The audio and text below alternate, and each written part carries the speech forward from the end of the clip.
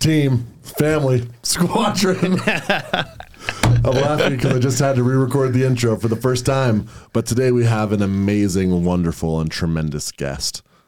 A former roommate. Some might call him Strokes. Some might call him Hammy. Some might call him Alfie, or you might just know him as Jake. A master in finance, our senior director of strategy here at The Grit. We're thrilled to have on Jake Hammy. I can't wait to pick his brain. But as for right now, welcome out to yet another episode of The Landing Pad.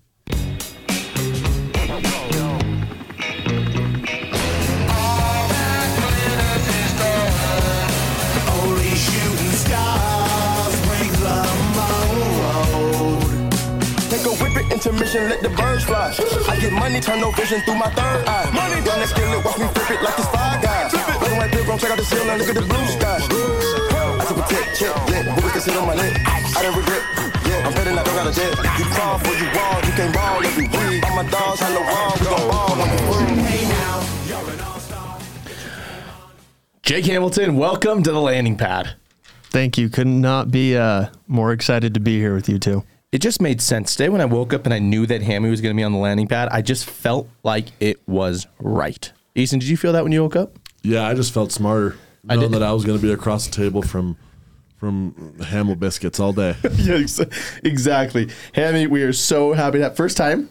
Yeah. First time. Yeah. And it could not feel more right. Before we get into picking this guy's very big, very intelligent brain, let's get into some grit news, shall we? Right now, before we do, let's go in a different order. We had the February Blitz this last week. A group of veterans, about 45 dogs, went out for the week and had an amazing experience in OKC with Realm X. The guys went out there. Parker led the squad for the first 3 days.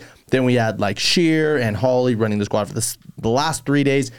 The squad put on a little over $500,000 in revenue in OKC in February.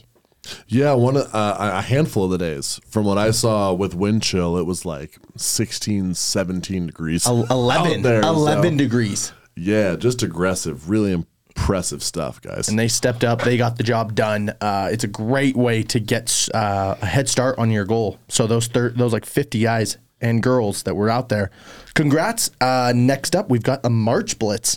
The 19th through the 26th. Another week. This week will be in Dallas, Texas. If you're a veteran and if you qualified for the company trip, you are invited. So mark your calendars, make some plans. Be there. A last bit of grit news. We've got the John Hancock Invitational. Easton, please take that away. The John Hancock Invitational, a.k.a. the Rumble of Recruiting, a.k.a. the most prolific competition since the Grail Jam, since it's been like a whole week. It's crazy. Yeah. But no, I'm so excited about this competition. It's a new initiative that the Grit is putting on, and it's a frenzy, a huge push for the month of March, a recruiting incentive. The prizes are awesome, and the organization that has the highest percentage of growth the last 2 weeks gets $20K. Can you clarify that for somebody that doesn't know what that means? So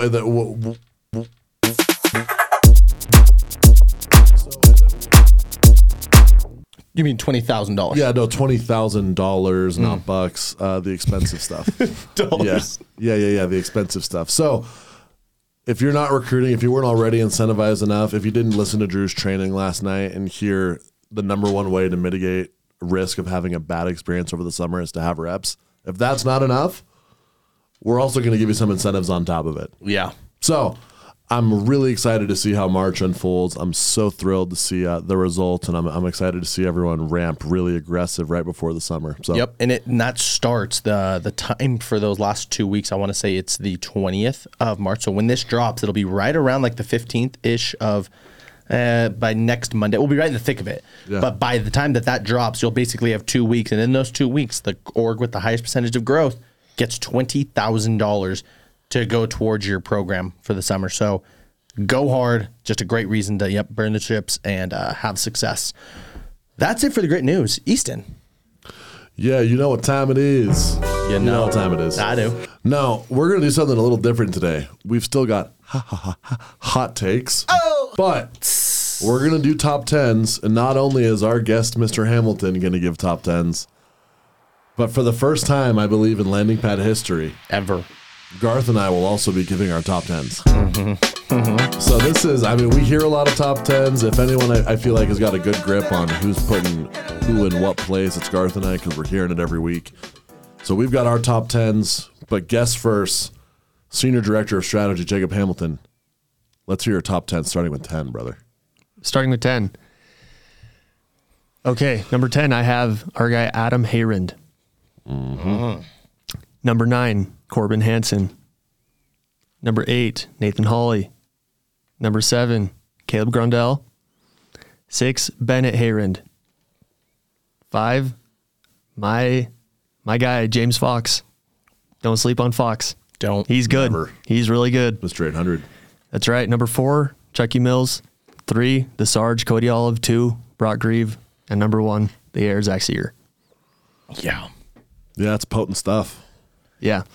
It's hard for me to see Bennett and Adam this year in the same office. Bennett go off and Adam not follow suit. Yeah. And for Very James, fair. this is his year. He's, in terms of talent, selling talent, he's as good as we have this year. Yeah. And what I love about this episode of Landing Pad 2, I don't think we even said this, this is going to be a lot more of like a roundtable discussion, right? We brought Hammy on because he has such a different perspective. He's been able to peel back the layers. It's just going to be an awesome opportunity for all of us to just sharing these experiences and all the knowledge. That's why we're also doing our top 10s. But I think it only makes sense that Easton goes next. All right, I'll say it once and only once. Here we go, the top 10, starting at 10, Adam Hayrand, my guy. Whoa. 9, Caleb Grondell. 8, Jimmy J-Mo Fox. 7, Alec Withers. 6, Corbin Hansen. 5, Bennett Hayrand. 4, Chuck Mills. 3, the Sarge. 2, Seeger.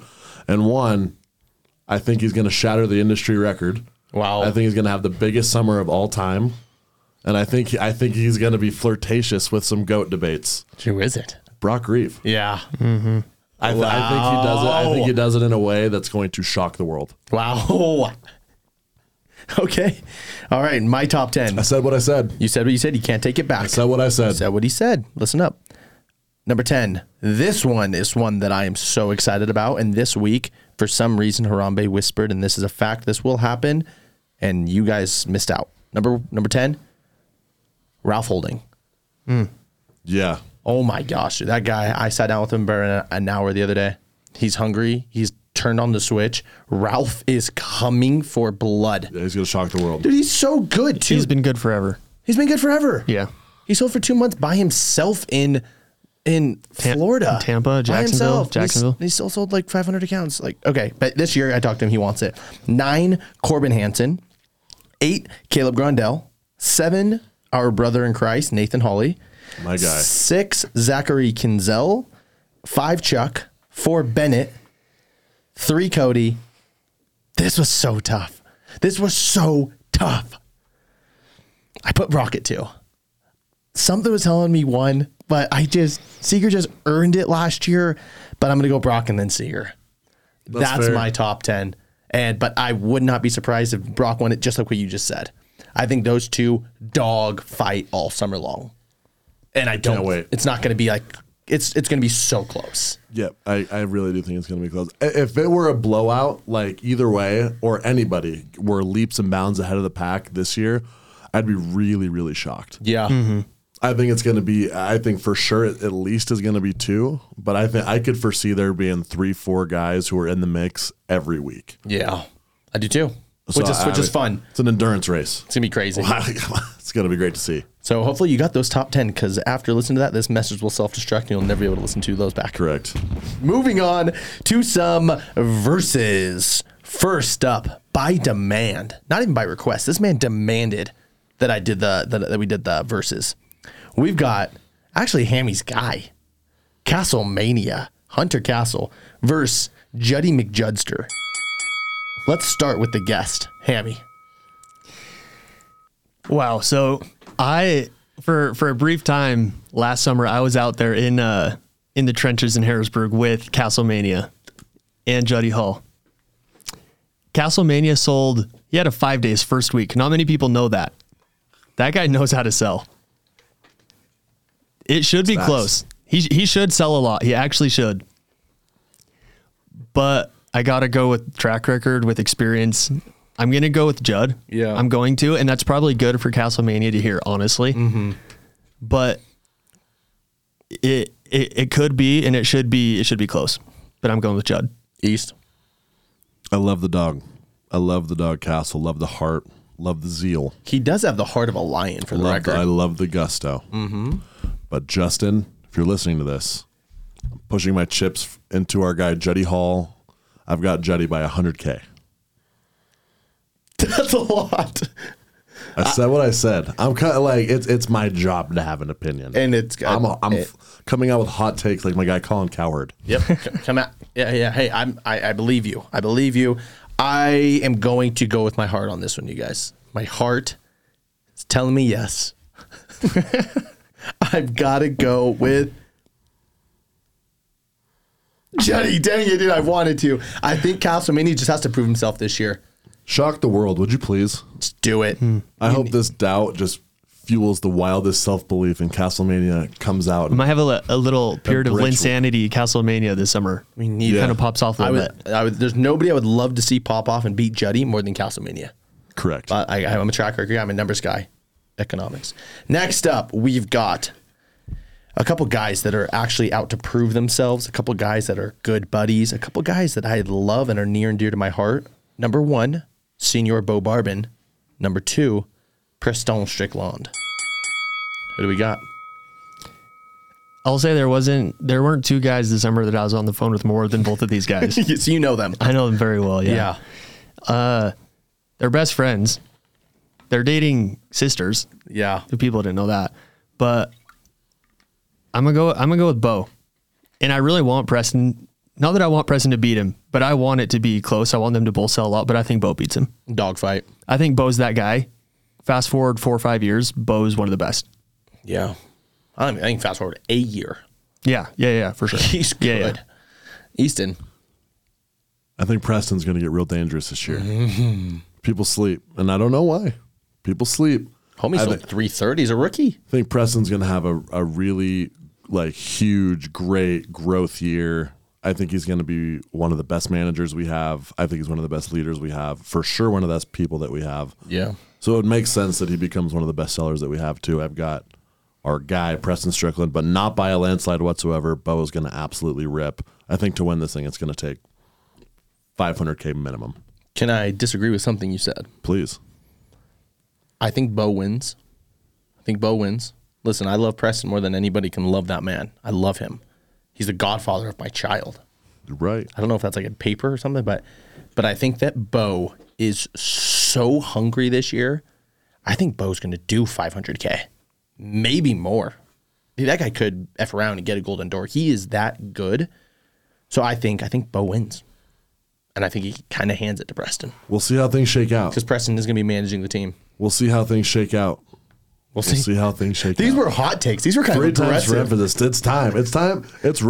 It's feather ruffling season. That's all I know. I knew you were going to say that, and I almost said it for you. It's time to rock the boat. Let's get weird. Let's get weird. Let's get wild. It is selling season. The summer's a month away for anybody. It's actually about a little less than a month away if you're listening to this. Yeah, it's a spooky thing. Can't wait. Wild. All right. Well, ladies and gentlemen, those were the hot takes. Hopefully they were hot. Hopefully. Then I thought somebody was barbecuing. They were takes. All right, moving on to the meat and potatoes. So this episode, the direction we're wanting to take this, as everybody knows, hopefully you've seen. If you haven't, look at our Instagram. Our top 3 pinned posts is kind of the direction and what we want to talk about on this episode. We brought Hammy in because he has just such a different perspective. Having sold, having been behind the scenes, having been deep in the data, deep in the strategy, it's going to be an awesome opportunity for us to talk about what really matters, right? But before we do, let's get to know our guy Hammy for a few seconds. From Holiday, correct? Yep. From Holiday, local, homegrown, good guy, served a mission. Honduras. Yep, loved Go it. Titans. I love that. Go Titans. Love TTT. that. Yeah. You did your undergrad at the University of Utah, go Utes, in accounting, and then you got your master's in finance from Utah as well. Yeah. You as well. You slaved away and you worked hard in the trenches for 3 years, right? Meaning I knocked doors, I did the thing. Yeah. The trenches. Yeah. And now this is your first year, coming up on a year as the senior director of strategy here at the Grit. Yeah. Right. So that being said, I think we're all really excited to have you on and for you to give us your perspective and to really think about it. Easton, you want to take it away with the first question? Hammy, just so that the people listening can have a little bit more insight and context into exactly what your job entailed, specifically last summer, could you go through what it looked like day to day, mostly what you were overseeing, and then the importance of what you were doing? Yeah. So honestly, I had my hand in a lot of different projects and tools and resources during the summer, but basically any possible way that I could help reps or teams or the company as a whole increase production or capture more of the revenue that had already been produced. That's what that was ultimately my job. Right. And sometimes that looked like a rep would get copped out of an area and I was the person that they would call so that the manager didn't have to worry about that and take time off of the doors. Right. Sometimes that looked like somebody couldn't get their app to work. Basically, I was just the first point of contact for any problems that like reps or managers had like during the summer, whether that was with routing, with area, cops, whatever that looked like. Right. And so we sold for 3 different companies last year. And one of the companies that we sold for required that the customer had to be home for their first treatment, right?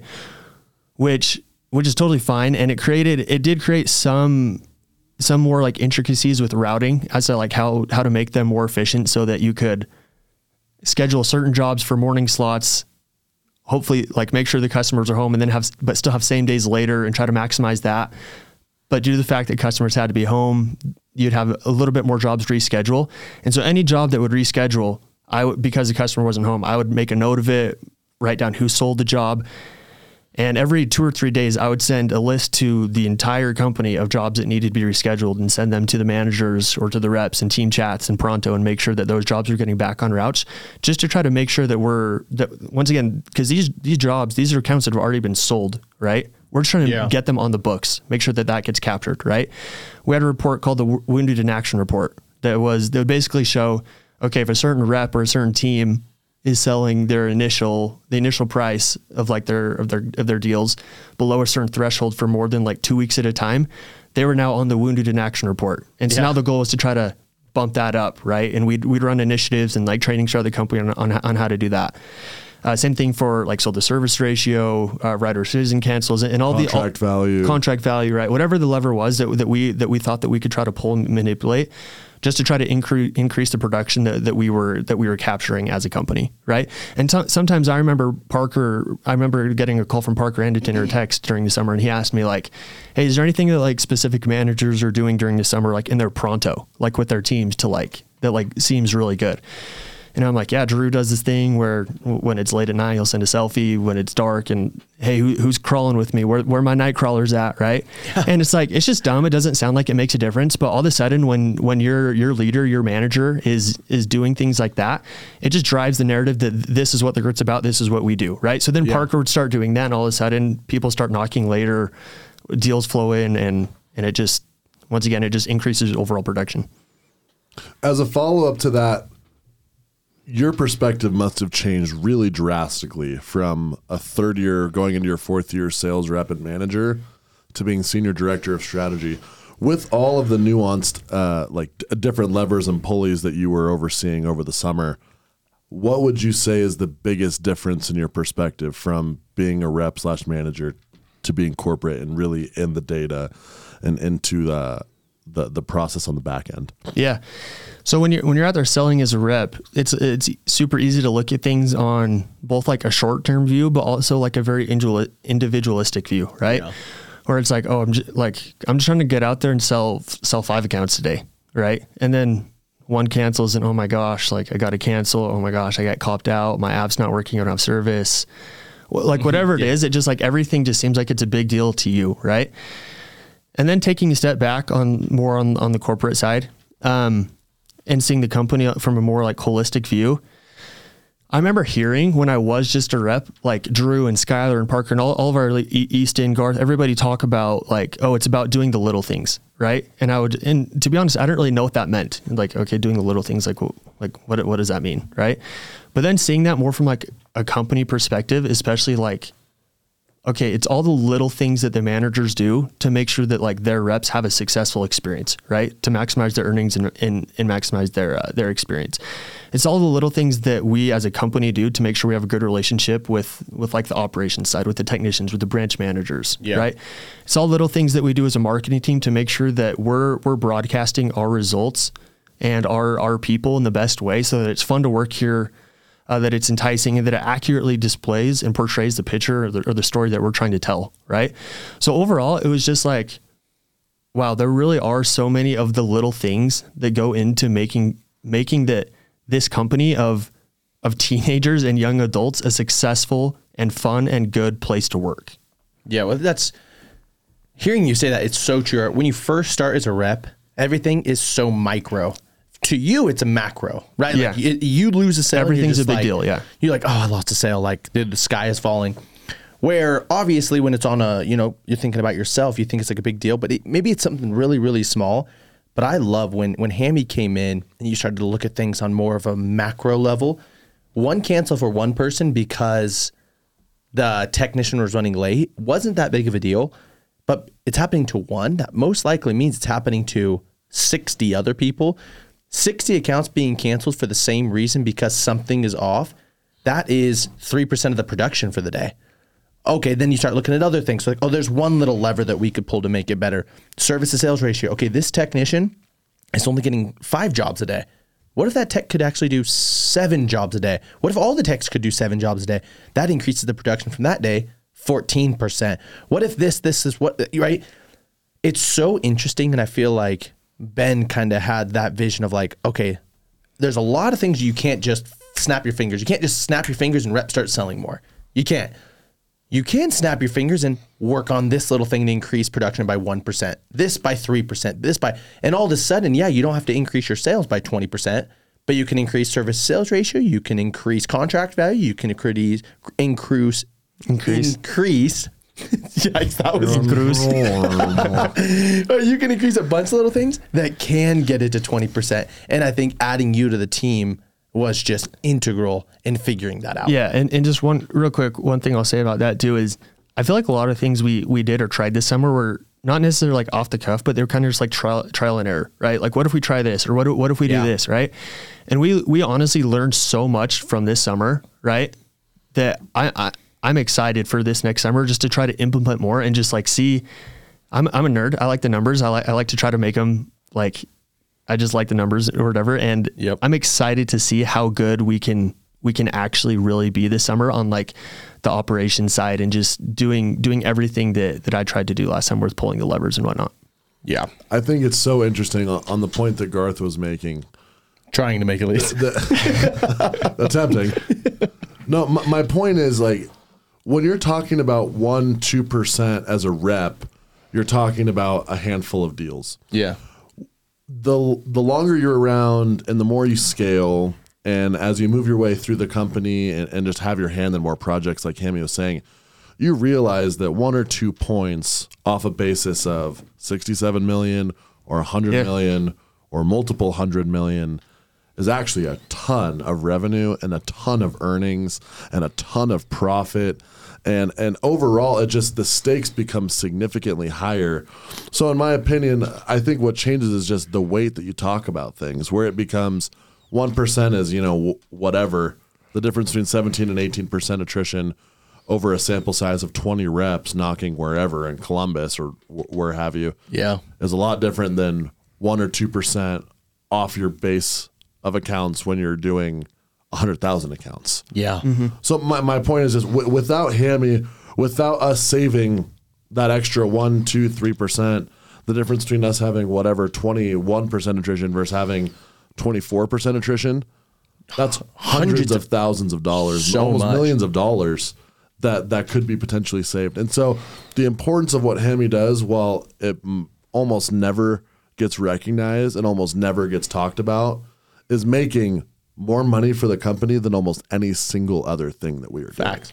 And what's so cool, it's like we say this all the time. We're not door to door. We're not summer sales bros, but we're business people.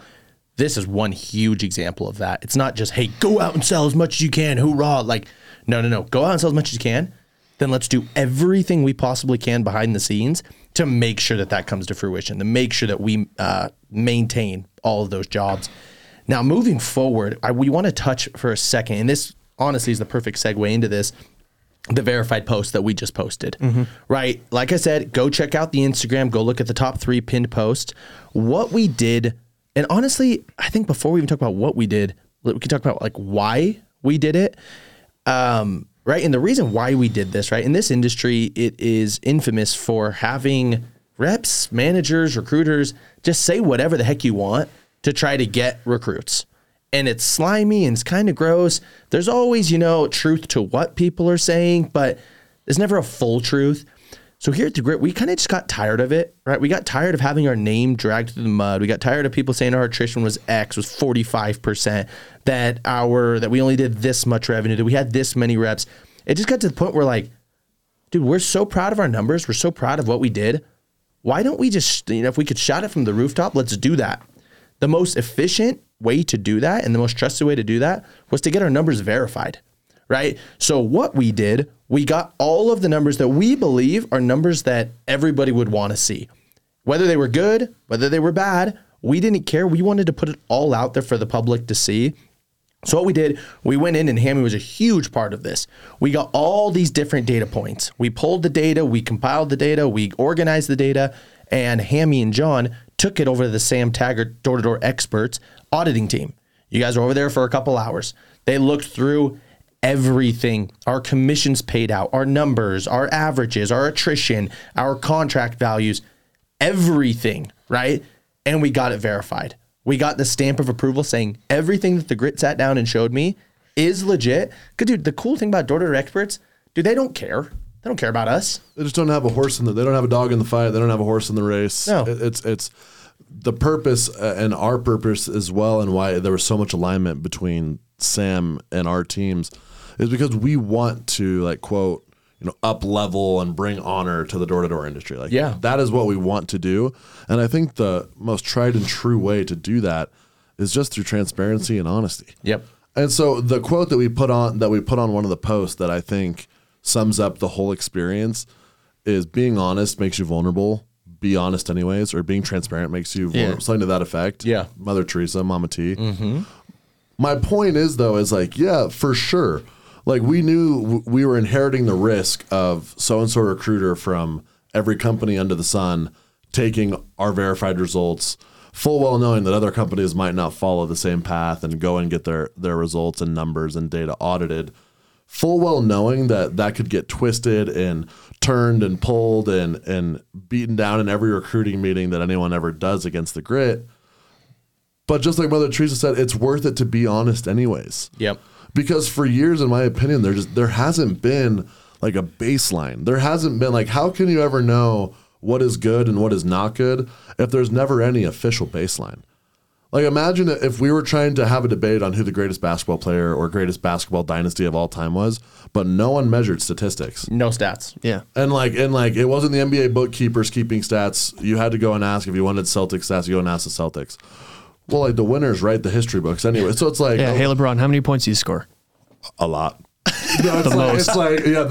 My point is just like, greatness is relative in a lot of regards, especially when it comes to results, not the process, the result, great results.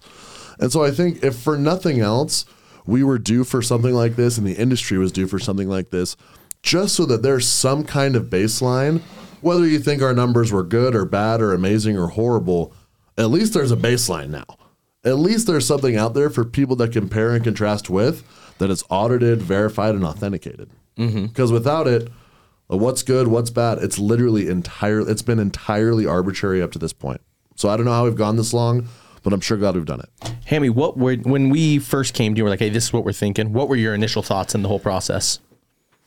Yeah, like I've thought ever since I got into the industry that like, although it's an amazing industry, there's always been like a disconnect between summer sales and door to door and like what actual like businesses and like companies look like, and just like what you actually know about the company, right? Whether that goes for like pay or like the operations or just like how internal things are like discussed and like talked about.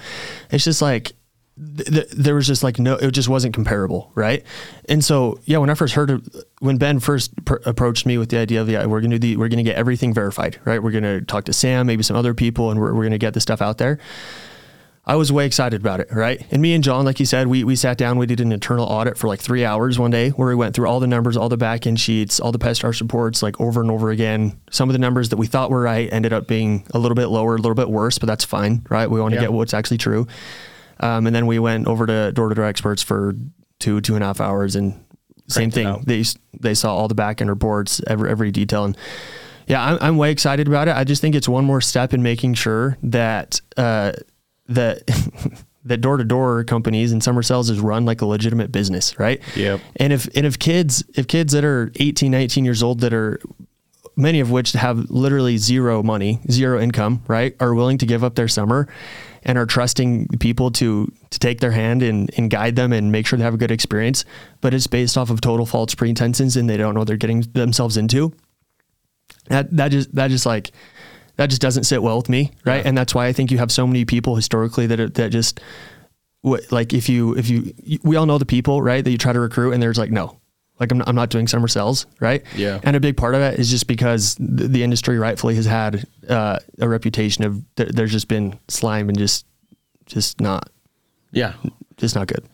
And going onto this, right? Like if I was to put into, one sentence or like one thing that you were in charge of this summer, like it was to increase the per rep yield, right? Yeah. And because basically what you said is like pulling all the levers, this, that, and the other to increase the per rep yield. That is in our verified posts here. It is underlined, it's bold, it's in the first post. We believe here at The Grid that the per rep yield is king, right? Like if you are making your decision on where you should go sell this summer, look at a company's per rep yield and you can make your decision, a huge part of your decision at least, based off the per rep yield. Now, what is that? It is all the revenue that the company produces throughout the summer, right? Every penny from day one where people start knocking, or even including blitzes, preseason, whatever it is, total revenue divided by every single rep that at least got a sale, right? A sale, not just show up to market, but like got one. It could totally just be one sale. We had a bunch of those. They get one sale. They realize that this job's not for them. They go home. They should be counted, right? What is per rep yield, right? The total revenue, that is really, really important though. You talk about all the levers, and maybe even Hammy, if you want to touch on this, some of the things that go into the per rep yield. Why is it so important that we take total serviced revenue by the company? Why is that number so important? Yeah, just because so often any like data statistic can be like manicured or talked about in a way that makes it seem like good or bad, whether you're looking at one specific statistic or in context to like another one. But per rep yield is just unique in the sense that it's super simple, like so simple to calculate that it can't really tell any other story than just how good is the program or the company that you're plugging into, right? What's the likelihood that I have a successful summer if I work with this company, right? Total serviced revenue, right? Divided by reps with the sale, right? And then you think of all the things that go into total serviced revenue, right? Well, sold to service goes into that. Average contract goes into that. Training goes into that, right? Rep performance, the leadership and the management, the culture, right? Everything, literally everything that could affect the experience and the success of a rep summer in some way or another is reflected in per rep yield, right? You can't maintain the same per rep yield, but decrease your sold to service, or like sell less, like have a lower ACV and then per rep yield not change. Like everything is reflected in that, right? And probably about a month ago, Ben had me read one of Jeff Bezos' letter to the shareholders, right? Yeah. where he talks about how their company has like Amazon had like 452 goals or something like that. And that very oftentimes like senior leaders at Amazon, when they read these reports, they're shocked at how few times things like revenue or like cash flow or like gross margin are like mentioned in their reports, right? Or like the outputs of the business, right? The outputs very much tell you like the success of the business, but they don't focus on the outputs. They only focus on the inputs, right? Things that go into running a successful company. So all the things that go into running a successful door-to-door program, right? Training, culture, sold to service, everything that I just mentioned, all of those, if you just focus on those, your per rep yield will be good. Yeah. Right. If a company says we have way good training, it's the best thing in the industry. Oh, but our per rep yield sucks. It's like, oh, okay. So like that doesn't make sense. Right. That's why we think that per rep yield should be the guiding principle and the true north of the success and the efficiency and just the quality of any program or company that you plug into. I think one of the most important, because you made so many compelling points right there. I think the one that is most prevalent in our space right now, it's not quite half truth, but it kind of is. It's using, like you said, it's manicuring pieces of data without context to seem incredibly advantageous. Mm-hmm.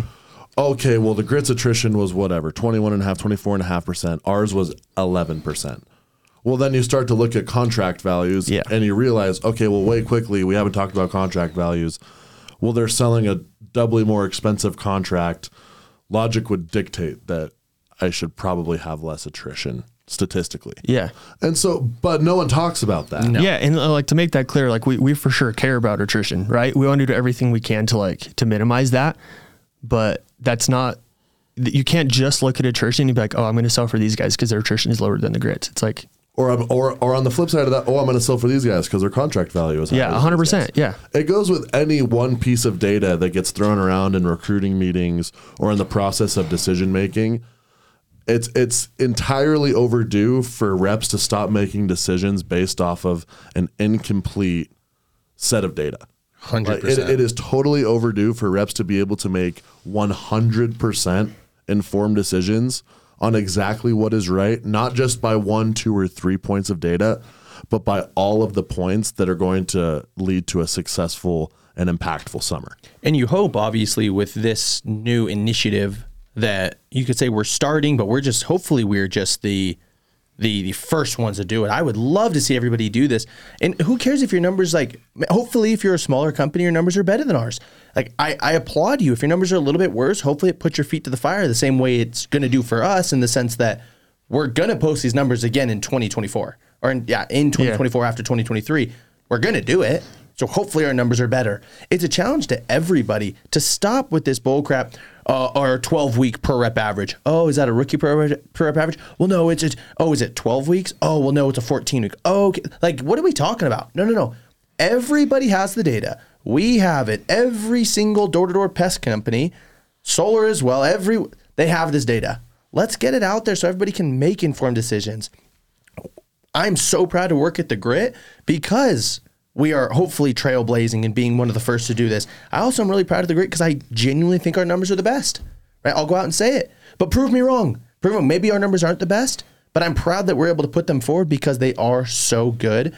But everybody listen to this. If you are an owner, if you're a regional, step up and do it. Right? The other point that I want to make before we move on from the verified post, because we could sit here and rant and rave about these for hours and hours, which is why we've like poured so much effort and time into the creation of the posts. And there's a whole follow-up campaign to hopefully educate and inspire the space to do some of these things that we're mentioning. But in my opinion, one of the things that is most incorrect, and I want to ask Hammy his opinion on this afterwards.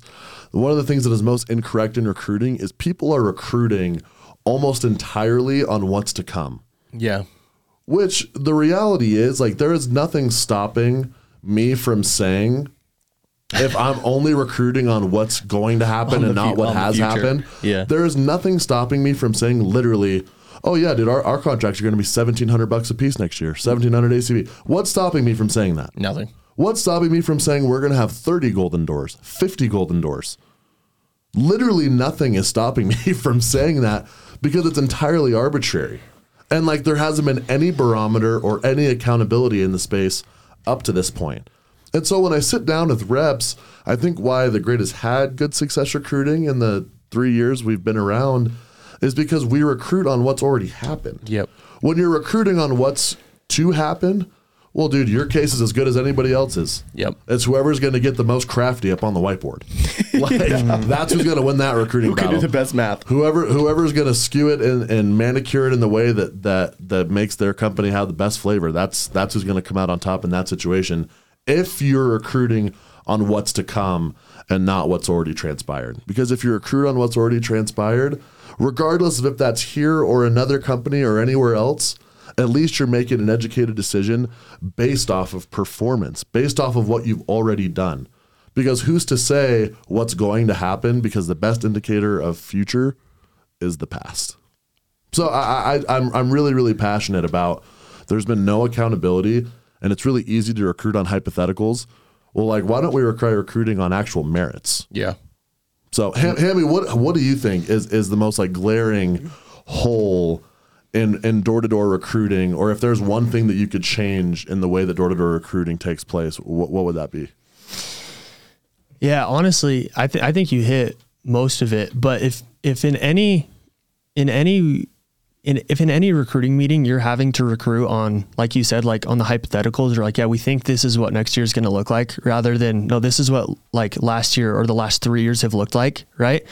Yeah, we've increased contract value by 20 to 30%, like year after year, right? We're going to keep doing that, right? The track record proves that, right? So if I could change anything about the way recruiting is done right now in this space,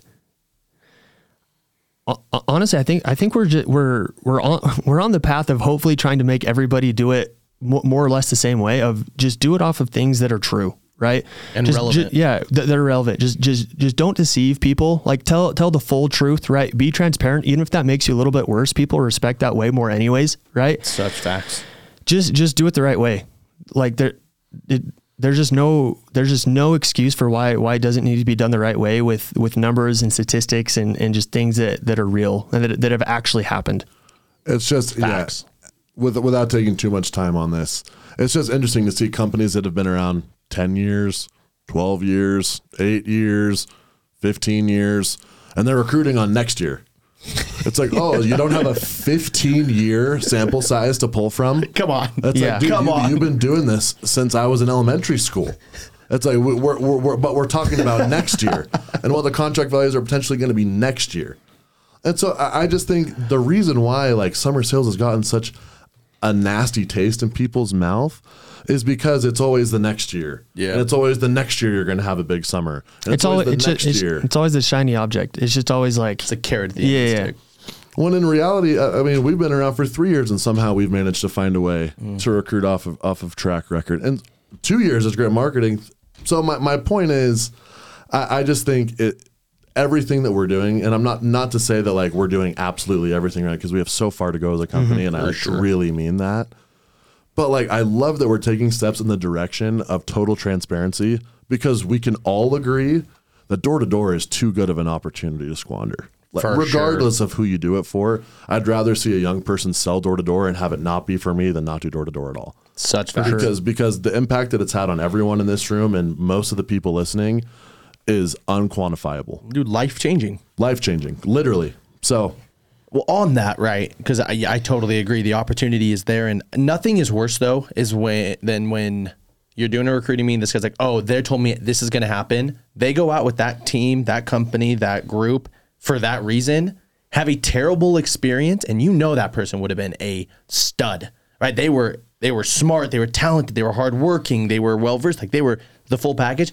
They go out, their expectations were not met, and then they're done. It is just such a opportunity just squandered by deceit and just half truths, maybe not even total lies, but just half truths. So I totally agreed. So that being said, Hammy, this leads us into our last question for you.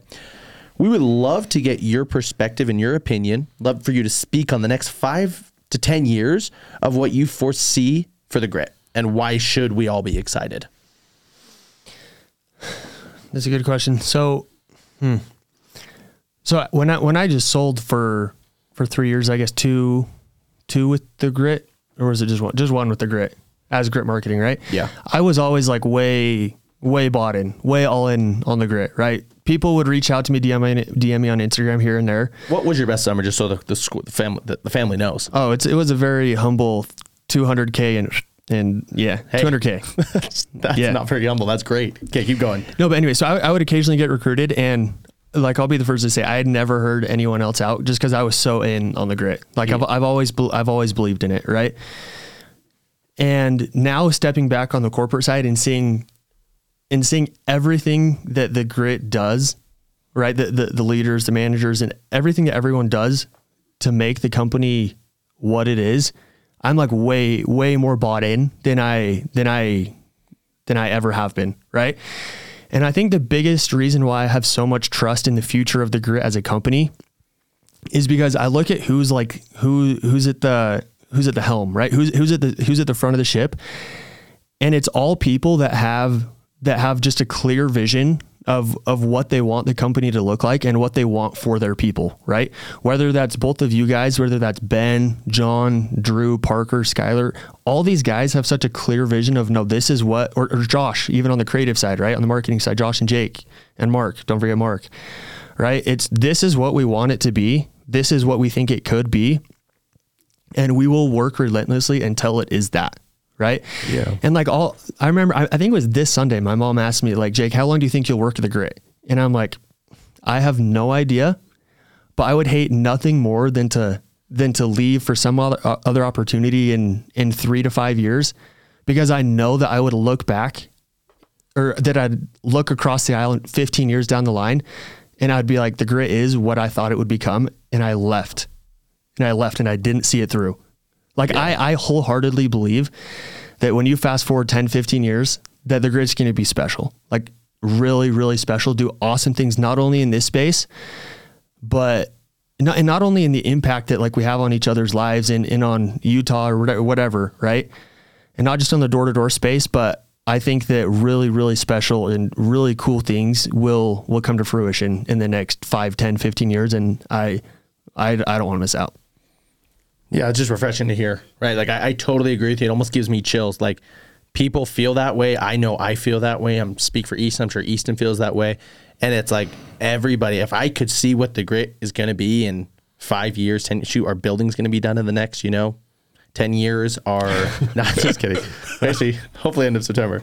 But like, I totally agree. I think it's going to be so cool to see in 10 years and be like, wow, this is what we've all done. This is what I was a part of. It is going to be really cool. So if you're not here, our arms are open. We'd love to have you, love to build something with you. And if you are here, buckle up, because I think we're just getting started. It's a great ride. Water's warm. That's right. Stay a while. Hammy, thank you so much. We love you. Potentially the most unsung hero of the grit. Such facts. We love you a ton. As for this episode of The Landing Pad, we've all been inspired. Hopefully we make changes, but we out.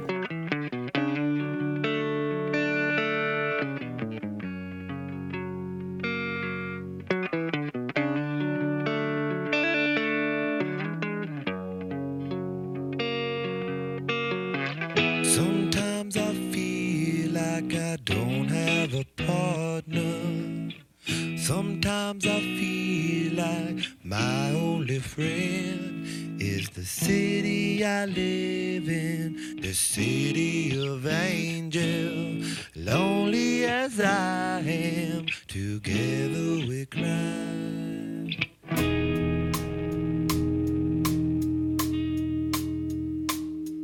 I drive on the streets 'cause she's my companion. I walk through the hills 'cause she knows who I am. She sees my